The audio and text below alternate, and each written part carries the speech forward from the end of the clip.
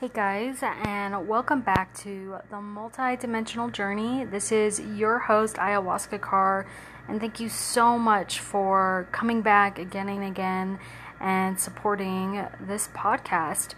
Today we are talking about what it is to hold space.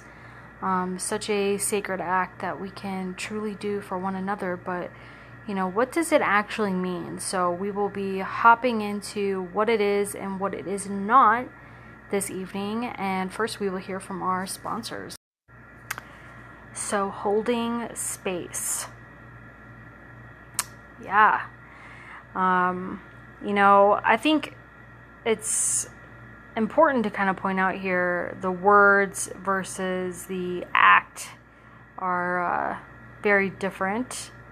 Holding space is definitely a verb, but it's one of it's a very inactive verb, and so to hold space for somebody is to be comfortable with silence, to be non-judgmental, to remain empathetic and open with another human, with another individual, whether it's on a one-on-one or a group setting.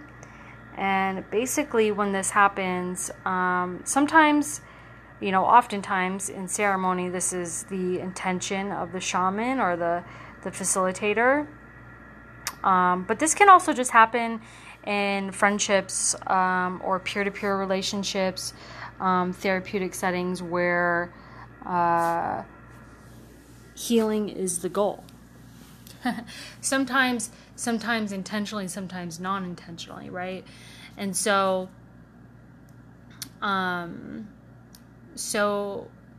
you're kind of like holding this container, and you're a witness to somebody's vulnerability, their pain, their tears, their if we're talking about ceremony, you're a witness to a lot of things. To vomiting, to screaming, to someone basically releasing.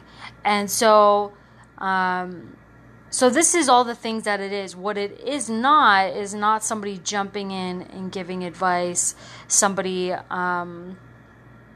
looking for, it's actually it's very non-solution focused, non-feedback focused. It's really just a matter of literally holding space.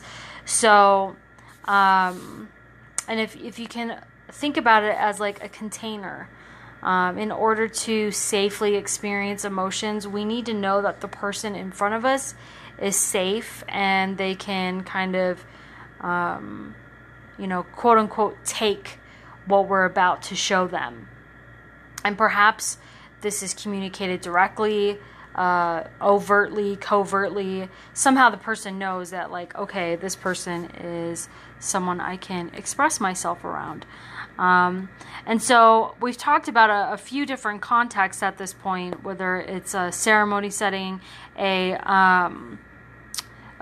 group dynamic setting, an individual setting, whatever it is,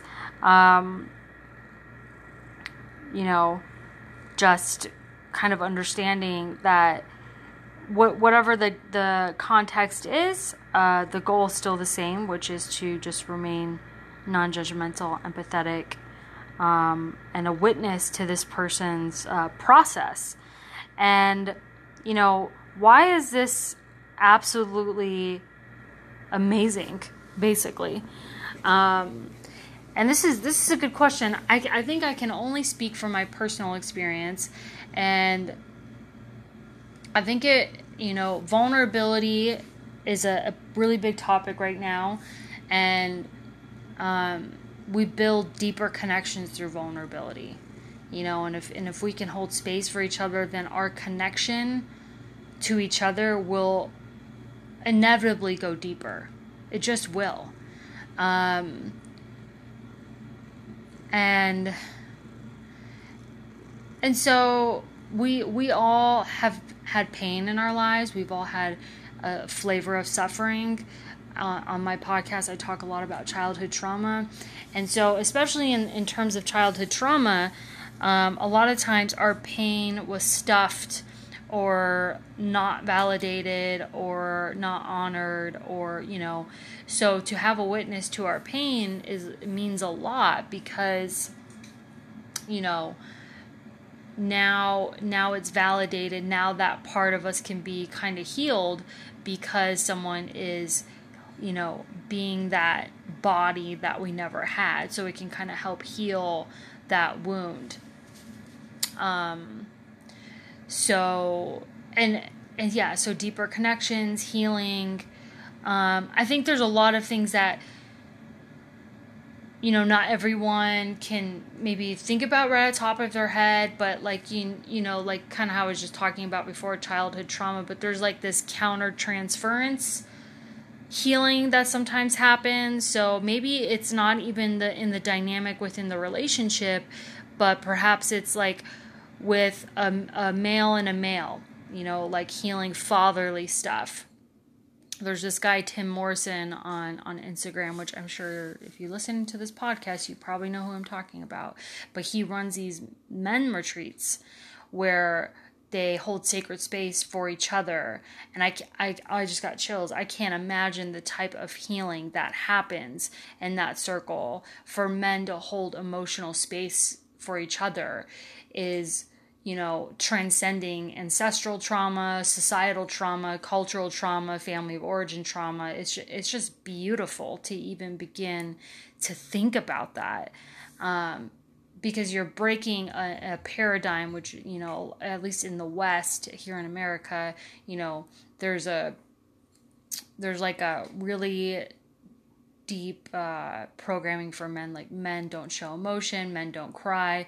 I think it's getting a lot better for sure, but it wouldn't have without people like Tim and, us coming out and allowing ourselves to be more vulnerable, to be more liberated in our emotions. And we know at the end of the day that by being vulnerable, it's healthy, being authentic, which is being vulnerable, right? In order to be authentic, you have to be vulnerable. It's more liberating for the individual. It's more liberating for a romantic dynamic, a friendship, the workplace, everything. Everyone benefits from it. The challenge is that it takes courage, because a lot of fear comes up when it comes to stepping into these types of experiences. So I hope you have learned what it means to hold space today.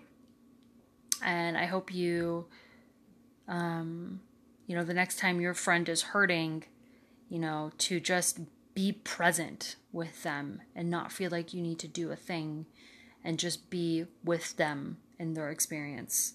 So remember why you came here, and I'll see you guys next time.